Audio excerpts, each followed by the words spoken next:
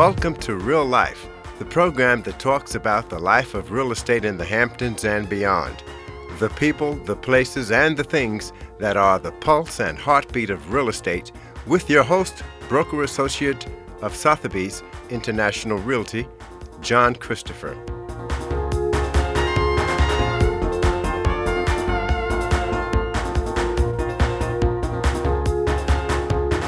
Welcome back to Real Life, and this is your host, John Christopher, and today I have with me, west of the canal, Sotheby's top producer, Deirdre DeVita. Deirdre, welcome. Hello, John. Welcome to you. Well, thank you very much. It's great having you on the program. Now, I know a lot of people may not be familiar with the term west of the canal in the Hamptons. Could you explain and what that means? Sure, of course. The Hamptons are comprised of three towns: Southampton, East Hampton, and Shelter Island. And the most westerly of the towns is Southampton, which stretches from Eastport, which is probably 25 miles west of the Shinnecock Canal, all the way to Sagaponack. Wow. I know. Southampton is quite large. Hmm? Southampton is quite large. It is large and fabulous. Yeah, absolutely. So how do we get to west of the canal, which is really like your bailiwick? Yeah, so there are, probably some names you would recognize: West Hampton, Quogue, Hampton Bays, all on the west side of the canal. Cool. All right. So now we have an explanation of what that is. The other side of the coin too is like a lot of people think that west of the canal is the Hamptons and east of the canal is the Hamptons also. But, a lot of it's, I don't know, what's the word I'm looking for? Not a misnomer, but the question is, when you say West Hampton, is that part of the Hamptons? Yes, it's within Southampton town. Okay, good. Now we know. We have a clarification. Okay, so last year was quite challenging, would you say? Yeah, it was quite a year. Glad that's passed, right? So were there any challenges that you faced last year? Yes. Well, I faced what I think many real estate professionals did, which was a rush of people coming out here looking to rent and then later on to buy, which was great in a lot of ways because, we were grateful to have business in a time when a lot of people were struggling, and grateful to have people out here making our area more vibrant. But the rush was such that it was hard to find accommodation for all these people. And the status of rentals and sales was changing on a daily basis. So it was a very dynamic situation that left many disappointed. There are still people who want to rent and buy that haven't satisfied that need yet. Right. It was now. Was it challenging in the sense like, okay, open houses? How did you approach that? Well, we couldn't do those during the lockdown period, and I have found that open houses still haven't come back to their former glory. We can now do that. And as of today, we'll be much more free to do those things because we're recording this in June when most of the restrictions are lifted. But I think people are kind of changed their lifestyles, and they're still not back in the swing of going to open houses. Even brokers, we used to always caravan around on Thursdays and Fridays and see all the new inventory, and we haven't gotten back into that mode yet. I know. It's interesting because I think also a lot of the brokers haven't been out looking at new inventory. Yeah. Well, some of us are, we've all been really busy during this past time and probably prioritizing what we need to look at and what we need to do in any given day. There's less of kind of a cycle of the week this past year. It's been, every day has been Monday. It's true. It's so true. Now, do you see any challenges going forward now that we're over the C-19 hump? Oh, certainly the biggest challenge we face right now is inventory. We have unmet buyer demand, and some of these buyers have been through bidding wars and losing out on things because they didn't make an offer soon enough, and they're getting weary and discouraged. Right. I've had some buyers say to me that, you know what, maybe I'll just take a break and wait for the market to correct. What kind of advice do you offer them? Yeah, I'm hearing that too. And I understand their feelings, because you put a lot into a search for real estate, and it's an exciting thing and your heart is in it. So sometimes it takes a while to recover from a disappointment. But I'm not confident thinking that prices are going to go down anytime soon. We've been, wondering about this throughout the time since the pandemic kicked in. And at first we thought nothing would happen. No one would buy anything. Then things spiked up. And I see this as not a point on a point on top of a mountain. I think that things are going to at least plateau for a while, because of a lot of circumstances. And I think that people have changed their lives in response to this experience we've all had. And they've started to recognize that they can live a different way than they did before, which is more at home, more, not necessarily always in the city if that's where they work. And it's a little bit of a silver lining of the situation. Right. Well, the thing I also think too is, when you say the city, I think a lot of people didn't realize that they should have a backup. They should have Yes. If something happens in the city, they should be able to go someplace else.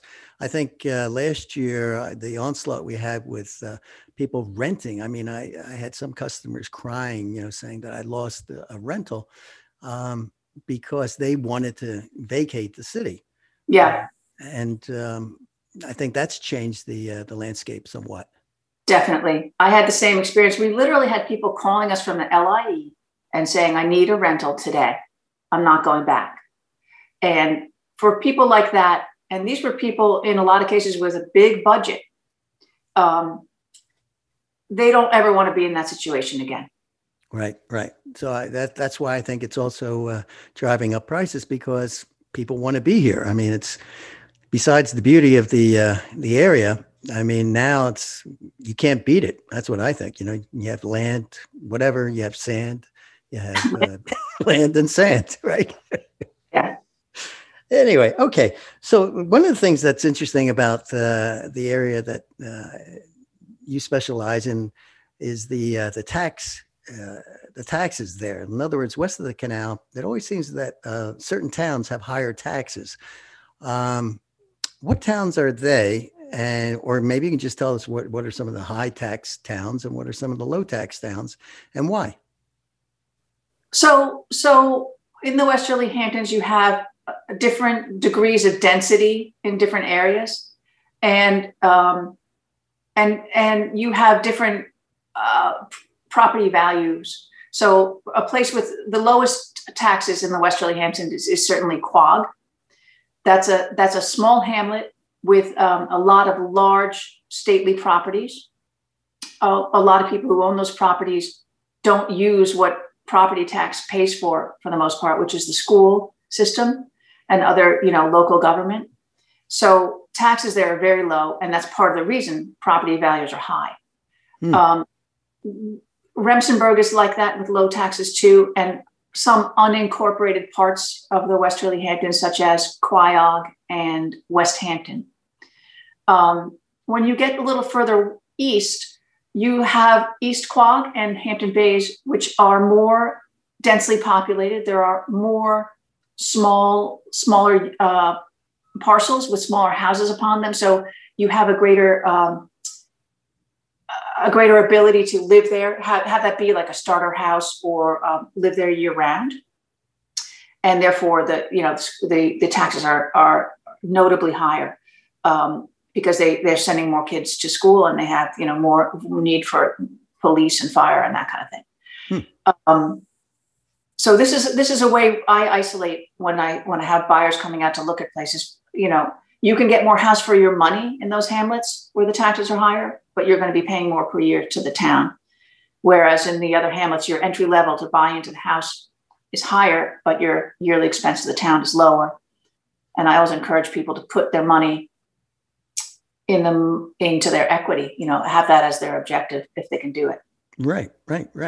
Now that's, I think one of the attractions, and correct me if I'm wrong on this, is that the close proximity you have to the city. I mean, from we'll just say from Quogue, you're talking to go to East Hampton or to Montauk, maybe an hour half. Well, timing depends a lot on the traffic. But that's the other big thing, right? Probably a distance of 40, 45 miles. So that is a big factor. We've always thought that was such a great factor in the Westerly Hamptons. And it's obviously been noticed and appreciated in this past year when people are living out here year round now in rentals or places that they own unexpectedly. They thought they were going to go back to the city for work and for sending their kids to school, and they ended up staying. Our school systems are full of people who were not there last year who already owned property out here. So the proximity is a value adder. That's adding hours and hours to your weekend if you're making a lap each week. Yeah, it's interesting. I know some people that go from the city to Vermont, and to me, it's like, why? When you can just come out here and obviously you don't have the snow, but there's other things that not good here. Yeah, exactly. They're attractive. Now, houses have gone up price-wise dramatically since the pandemic. Why do you think so? Well, it was definitely an issue of supply and demand. This is a discretionary market where we, in a normal year, have an inventory that does not get absorbed. There's always leftover inventory from year to year. There are houses in each price point that are perpetually out there. That didn't happen this past year. And that's, the fact that the inventory, for example, that we sell almost 80% of the properties per year in is typically under 1.5 million. It used to be under $1 million. Right. It has jumped. Go ahead. It has jumped. Now, if you're looking in that price range, there's very little to be found. So that naturally pushes you, if you want to buy something, into a higher point. Well, the thing that's interesting, I had some clients that came out looking, and they thought for $3 million, they could get themselves something with water out here. Now, can you get yourself something west of the canal for $3 million with water? Yes, you can. Yes. Right. Prices in the Westerly Hamptons have, are a different paradigm than once you get into Southampton and beyond. And that's one of the other good features of this area. You get more house for your money. Well, that sounds it right there. When buyers come to you, do you give them any advice to prepare them for this market? Yes, I have to do that because it's important that buyers recognize that it's a competitive market and they should be prepared to act decisively and quickly if they want to secure something. If they're looking to finance a property, they should be pre-approved for a mortgage. If they see something on the internet that they like, they should come on down and see it and make an offer on it right away. I don't like to put pressure on people arbitrarily, but these are the circumstances now. So it's important that they know how to make it work for them. I know it seems almost like there's the mindset of last year or the year before where, okay, I'll take my time, and it's not the case anymore. Yeah, no, I know a lot of people who have missed out on things because of that mentality, which is understandable because that's the way it's been for so long. But it's not recommended, frankly, in any market. If someone has an interest in something, they should take action on it. Right. Something attracts you to it. I mean, if you're on the internet and it seems to, ring some of the bells that you're looking for, I think, there's somebody else out there that's also thinking the same thing. Yeah. And you have, I guess some people want to demur thinking, oh, if I pounce on that, it will indicate interest and I'd rather let it languish a bit and take a position then. I understand that point of view, but I've seen that backfire in good markets and bad, meaning in good markets for sellers and bad. It's never a safe bet that someone else isn't going to want that property. And if you're interested, you should make an offer. Absolutely. You might not get the deal you want, that's fine. But if you don't make an offer, you risk losing it. Exactly. Now, what do you tell sellers who think that this is a good time to sell and they want to put their house on the market at a premium? Well, I tell them that, current market values are a significant premium over those of a year and a half ago.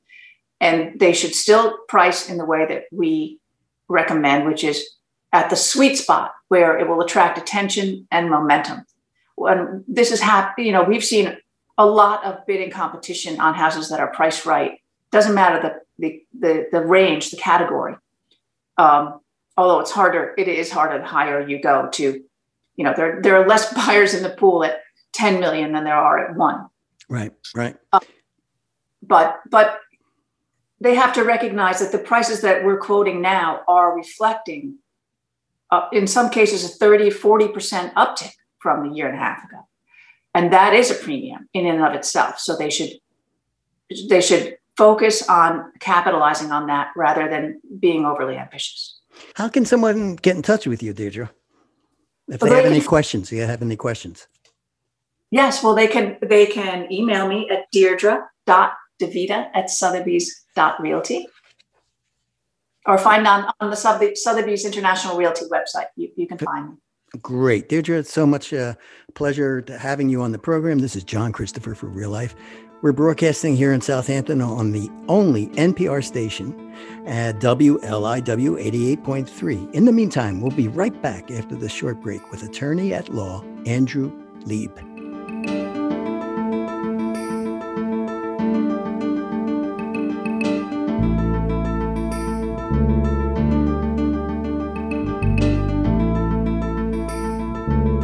Hi, this is John Christopher for Real Life, and welcome back. Today I have as my guest Andrew Lieb of Lieb at Law, and I thought we'd talk about 1031s. What do you think, Andrew? Do you have any knowledge about 1031s? Sure, why not? I like 1031s. And let me just start off with what it is, because, that's the question. When you and I in the industry talk about it, people are like, who? And I don't want to lose them. It's a way to defer capital gains on investment property. So what that means is that you buy property, you sell it, and there's a gain there. And normally you'd be taxed, but it's a way around that to keep deferring and put off the tax, which is a real important thing. Yeah, but there's something I understand the Biden administration is talking about eliminating 1031s. But before, what do you think about that? Well, first of all, I don't think they're trying to eliminate them. The proposal is to make it for 1031s with gain over $500,000 would be eliminated. So just to clarify the proposal, and I actually spent a long time going over this with a 1031 exchange expert this week. His name's Mike Brady. He runs Madison, which is a qualified intermediary. And Mike and I had a long dialogue about this because, John, one of the best things about being educated is knowing how many things you don't know about that you need to go to the expert. So I went to Mike and I said, Mike, you're smarter than me. And he said to me, you know what? And he's right about this. Joe Manchin said that he's not going to support reconciliation with respect to this new plan for the $1.8 trillion for what we're calling, I think, infrastructure plan. It has a different name, obviously. Right. And so without Manchin doing reconciliation, there's not enough votes, and there's going to be other people that say no. So there's going to have to be a compromise along the way, or it's not going to happen. Okay. So let me ask you, what is the overall tax strategy of a 1031? Let's break that down to start off with again. So let's assume that you play Monopoly. You like Monopoly, John? Absolutely. It's one of my favorite games. Although I have to tell you, I like to buy Park Place all the time. Well, that's what my 7-year-old does. And I keep landing on it. And he's smart. He doesn't just get the hotels. He trades up. He doesn't just get the houses. He trades up for the hotels. And the tax on Park Place is outrageous. And that explains the 1031. Well, let me explain. When you have a house, you want to get a house, to rent out a house, a nice house in Sag Harbor on the water, you rent it out. And you're doing well. So you get a second house. And you're doing well. And you get a third house. And you're doing well. And then you say, the friction cost of dealing with these 3 houses is very exhausting. What I'd really like to do is consolidate them into one nicer house to rent it out. And a 1031 allows you to do that, because what the 1031 lets you do is take the appreciation in all of those properties and put all your equity together and buy yet another property without paying tax on capital gains along the way. Without the 1031 exchange, let's assume your first house you bought for $1 million. Now it's $2 million. The second house was $1 million. Now it's $2 million. The third house was $1 million. Now it's $2 million. Let's assume you have these houses. You have $3 million in gain. If you listen to the story, Right. You're going to have to be paying percentage in the 20s, probably 20. It's 23.8, and then some other jazz. And they're talking about raising that tax rate too. But you're going to have to be paying in that range of when you sell it to buy. So what you'd be doing is you wouldn't be buying a new place at $6 million, which is your current valuation. You'd end up be buying a new place in the 4s or 5. Because you have so much of tax along the way. What the 1031 lets you do is stay at your position of $6 million and consolidate them, if that makes sense. It makes total sense. So Awesome. But what are there any potential pitfalls? Like, for example, like you were just saying, having a vacation home. Is there anything like there are certain guidelines, right? You can't stay in the property or use the property for a certain amount of time. You're absolutely right. And the IRS actually has opinion about this that you'd be well versed to read if you're going to be dealing with vacation homes. Because if you remember, what did I tell you in 1031 exchange was to start off with? It was for an investment property. Now, if you're living in the home, your vacation home, I always have this fight with people, John, particularly in my family. And I don't know if you know these people. They go, I want to buy a house in Vermont to rent out, and I'm going to use it. Do you think it's a good investment? And I would say back to them, if you're using it, it's no longer an investment. It's a luxury. And even if you're offsetting that luxury by renting it some of the time, it's no longer an investment. And what the IRS put out is a safe harbor for rental homes that basically says you can't use it for more than a week. And it's very limited. Yes. And so I thought it was 2 weeks. It's a week. Yeah. So they have this safe harbor, and they make it it's a percentage. So it's a percentage. They have 2 different tracks to go forward on it. Let me see if I could get it for you. Safe harbor 1031, rental vacation. I put out some stuff about this before, and let's see if I can give you the actual thing so you can find it out. Here we go. While we're looking, in 1031 guidance from the from IRS. Here we're going, blah, blah, blah, blah, blah, blah, blah, blah, blah. Yes, it's 15 days or 10% on the number of days during the year for which the dwelling is rented. You see how they have the 2 different things. 10%. And yeah. And so it's an issue, and it's the greater of that you could use. So yes, you could use the 15 days or as we're talking about, but that's not the point. The point is that once you start saying, hey, it's a vacation home, your odds of being able to do this is going to be a problem, John. I think that the real key is... You mean if you get audited by the IRS? I mean that a 1031 exchange is really about multiple things. I actually asked Mike Brady about this. We were asking the other day about it. They look at multiple things, and we were talking about the difference between income and capital gains. And he said to me that we were talking about flippers actually in a different conversation. And he said, when your business is to flip, you're not holding this asset for a capital gain. So it goes into a lot of factors. I'd recommend that people read out the safe harbor issued by the IRS. I think it's from 2008. It's IRS Revenue Procedure 2008-16. And it has some information about this. And it tells you about when it's going to be treated, when it's not going to be treated. But back to your beginning story. I always say when you're dealing with the IRS, don't get cute. Because it could come back and it can be a big problem. And the way I do with everything, even when I'm representing sellers and buyers, is I say, I'm going to call up a qualified intermediary. Do you know what that is? No. That's the person that facilitates the 1031. Did you know that if an attorney facilitates it, They can't be an attorney for the party. It has to be an independent company called a QI. And I get the QI on the phone well before the deal happens. And I usually talk to Mike Brady and I say, tell me what to do. And we figure this thing out, because I don't like to ask for forgiveness. I like to ask for permission when we're talking about big numbers that can really change someone's structure. Fascinating. Okay.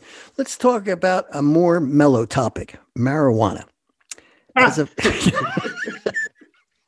you like that, right?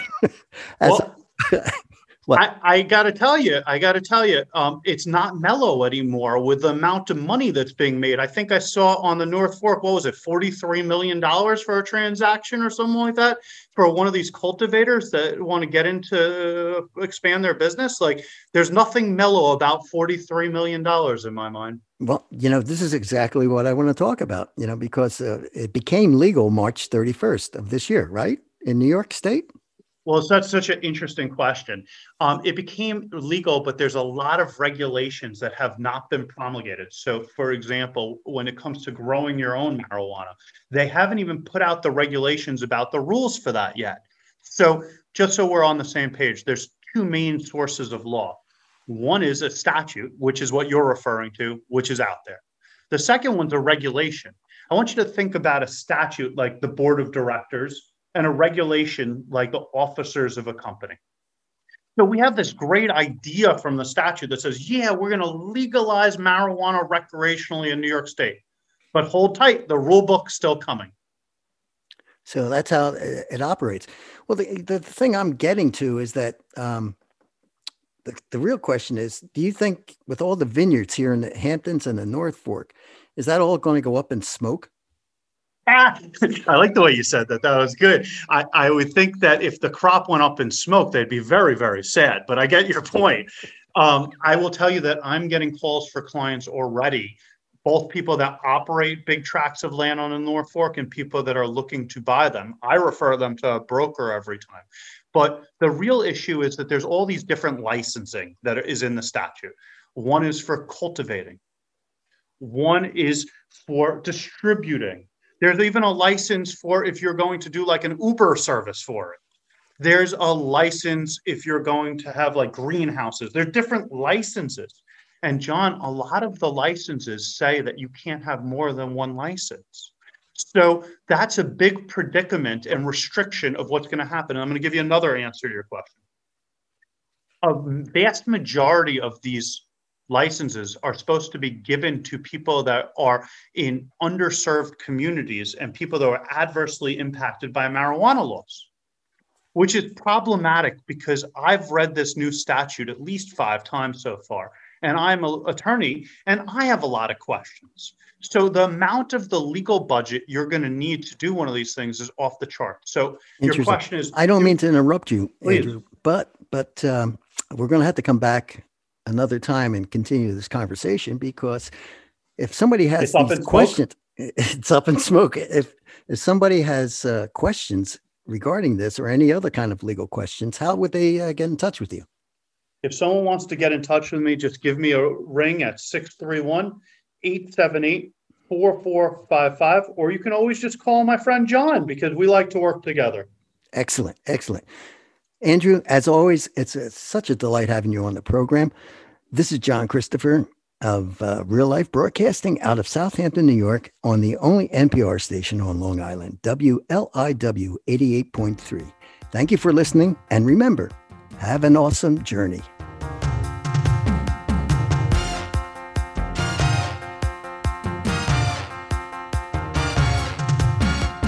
You have been listening to Real Life, the program that talks about the people, the places, and the things that are the pulse and heartbeat of real estate in the Hamptons and beyond, with host John Christopher, who also created the music for Real Life.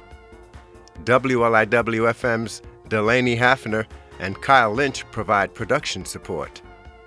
Thank you for joining us for Real Life, right here on listener-supported 88.3 WLIW-FM, Long Island's only NPR station, which you can also find on your favorite streaming apps and at WLIW.org/radio.